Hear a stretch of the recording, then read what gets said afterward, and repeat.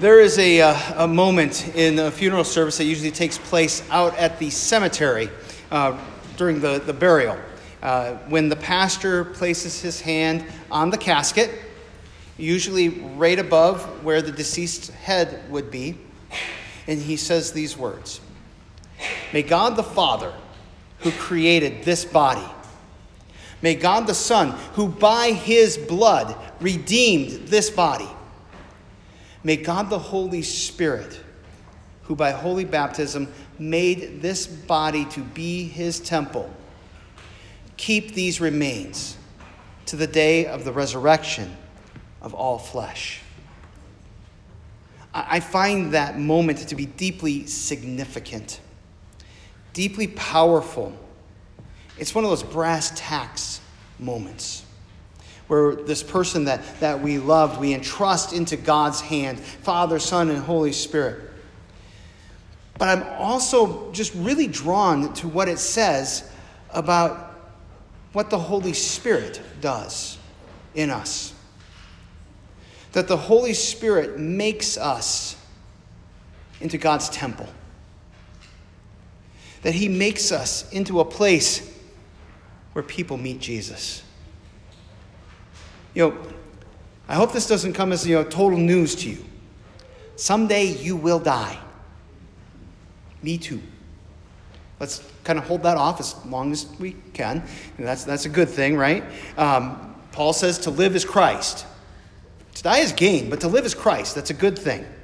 And in that moment when we die, it won't matter how good you were, how generous you were, how many little old ladies you helped cross the street.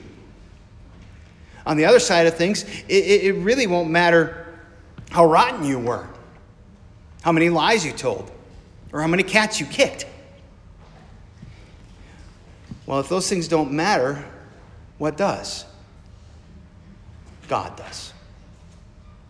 His mercy, his salvation in Christ, Jesus' death and resurrection are what matter in that moment.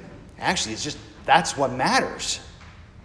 And the Holy Spirit works to make you a temple, makes you God's presence in the midst of this world.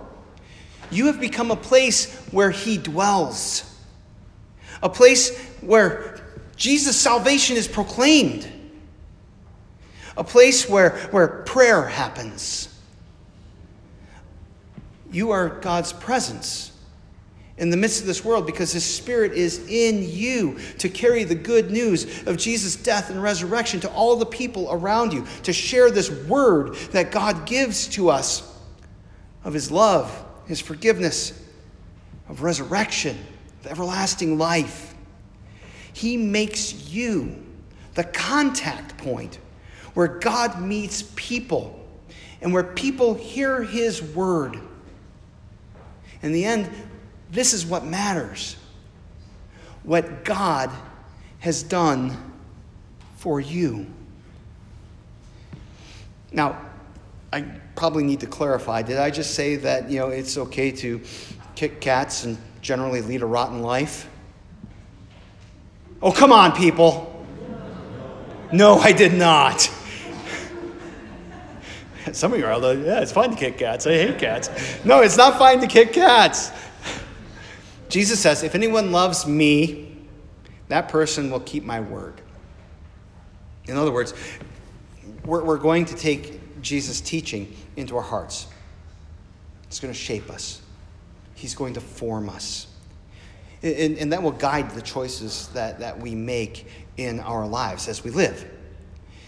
But when we talk about keeping Jesus' word, there's another element to that. It means that we're going to guard it. We're going to hold it tight. We're going to hold on to that message that Jesus proclaimed. We're going to cling to what Jesus said about sin and grace. We'll hold on to the message that this world stands condemned, as it says in John 3:18-19. But that God in his love sent his Son to be our Savior, not to condemn the world, but to save the world through him, as it says in John 3:16 and 17. that this Son of God came to redeem us and to rescue us from sin and death and the power of the devil. We're going to treasure all of these things up, this message that Jesus proclaimed, this word that he proclaimed. In a world that's dominated by death, we're the ones who proclaim that the Son of God has risen from the dead and given us a new life. And the problem, as we look at this, is that we forget these things so easily. We get wrapped up in our work, in our woes, and in our daily lives. And frankly, sometimes our work and our woes and our daily lives they're all consuming, aren't they? It's a big deal. There's a lot that's going on in our lives, and sometimes it's really painful, and it's really easy to lose sight of what Jesus has done for us, what the Holy Spirit brings into our lives. And Jesus knew that these things of the world, and these things that we experience through our lives would cry out for our attention, and they would distract us from him. And so he says that he's sending a helper, that he has sent a helper to teach and to remind us of all that he has done to overcome the world and to give us hope and peace. The Holy Spirit takes Jesus' word, which is also the Father's word. Did you notice this as I read through it? So you've got the Father giving his word to the Son, and the Son gives the word to the Spirit. So it's really all just one word. The Father, Son, and Holy Spirit in complete harmony in terms of this message of salvation through faith in Christ. And the Holy Spirit takes Jesus' word and he applies it to us. And the result of the Spirit's work is that we get to have peace. Even in the midst of all of the pain and the hurt that's going on in our lives. It does not mean that we're not going to have troubles. We talked about that a couple weeks ago, right? Jesus said, in this world, you will have tribulation. You will have trouble. Then he goes on to say, but take heart. I have overcome the world.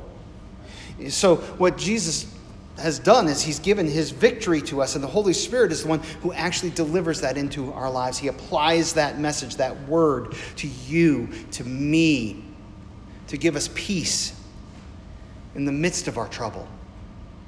So in our gospel lesson today, Jesus said something very similar. He says, let not your hearts be troubled, neither let them be afraid.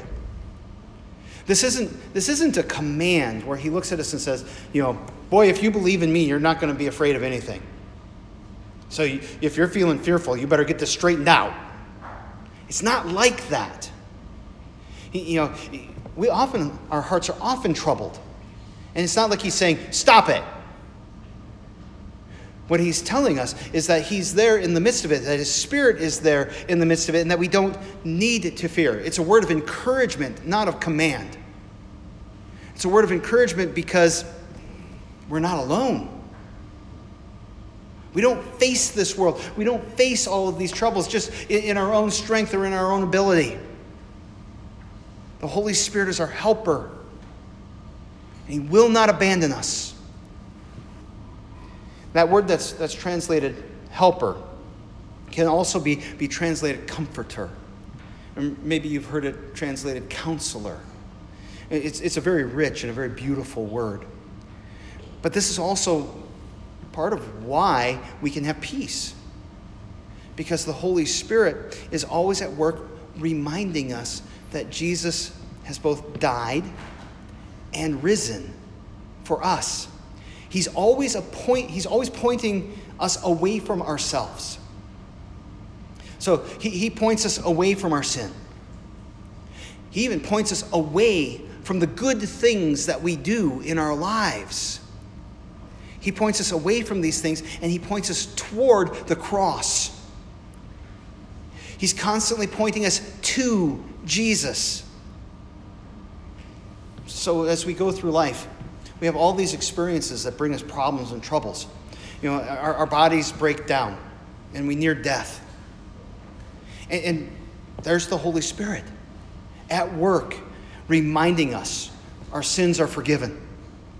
Reminding us that for Jesus' sake, we're reconciled to God, reminding us that Jesus will come for us. Reminding us that because Jesus is risen from the dead, we too will rise and live in glory with him forever. When our relationships break down, because that happens, right? We have hurts with our families and with people that we love. We become estranged from our loved ones sometimes. The Spirit drives us back to Jesus and points to his forgiveness, the forgiveness that we cherish, that's been won for others as well. And he empowers us to forgive one another, and so that we can be reconciled. When we feel broken, abandoned, worthless, depressed, it's the Holy Spirit who brings to mind the word of Jesus, the word of God's love, the word of his forgiveness, his protection, and comfort to give us peace. He meets us in all of these situations. On Pentecost Sunday, we remember that God poured the Holy Spirit out on the apostles in a powerful and miraculous way. And we celebrate the appearance of the Spirit in these tongues of fire. And so we got lots of extra fire and pyrotechnics this morning. We don't normally do that, do we? Yeah. It's kind of a neat celebration for this event where the Spirit appears in something like tongues of fire over the apostles' heads. And then there's also this part of the message where they're out there, they're preaching, and they're telling people about Jesus. And everybody hears them in their own language. It doesn't matter what country they came from. I mean, this is really, really cool and amazing stuff. And we celebrate that on Pentecost Sunday. But on Pentecost Sunday, we should also remember that God poured his Spirit out on you. He poured his Spirit out on you, the same Spirit when you were baptized. The same Spirit dwells in you when you came to faith in Jesus. And he's at work in you. And that Spirit continues to fill you through the hearing of Jesus' word. From Genesis to Revelation, that's all his word, right? When Jesus was in his ministry on earth, if he said the scriptures, that's like the whole Old Testament, right? Okay, just do this. Pretend we're awake here. Yeah, that's what he's talking about. All of that stuff back there. He's saying that's about him. He told the Pharisees, you search the scriptures, but they speak of me. All of that, it's about him. So from Genesis all the way to Revelation, it's all about him. And the Spirit is taking and pointing us to that. And he's filling us through the word as he works through it to give us forgiveness and life and salvation. That same Spirit gives you hope of forgiveness and words to be his witness, to share that hope that's within you because of Jesus' death and resurrection. You may never, ever speak in tongues. I'm not saying it doesn't happen, but it might not ever happen to you. And frankly, if you ever have like fire out of your head, I'm going to be like, stop, drop, and roll, kids. This is a special occasion. Something that God is doing that is kind of above and beyond. To show that something new is happening. To draw people to Jesus. But nevertheless, that same Holy Spirit is your helper. He is your comforter. He is constantly applying Jesus' forgiveness and salvation to your life. He's always prompting and empowering you to keep Jesus' words so that you live by it. And by live by it, I mean both in that sense of that it's the guide for how we should live and how we should treat other people, that kind of that law sense. But it's also this message of new life that we live in this gospel sense. He's always present in you and with you. And this is part of what's really cool about this. He is present in you and with you. So you can experience God's peace and forgiveness in all kinds of different situations in your life. But so that others can experience God's peace and forgiveness through you. He's present in you and he works through you to bring Jesus to your neighbors, to your children, to your friends, to your enemies. The Spirit is there. The same one that was there in Pentecost. The same one was there in the waters of your baptism. The same one every time you hear the word of God. The same one that when you come forward and you receive Jesus' body and blood in with and under that bread and wine is at work there to deliver Jesus to you. And as he delivers him to you, he does this in such a way that you can deliver him to others. What a gift. What a God we serve. What a Spirit that is within us. Amen.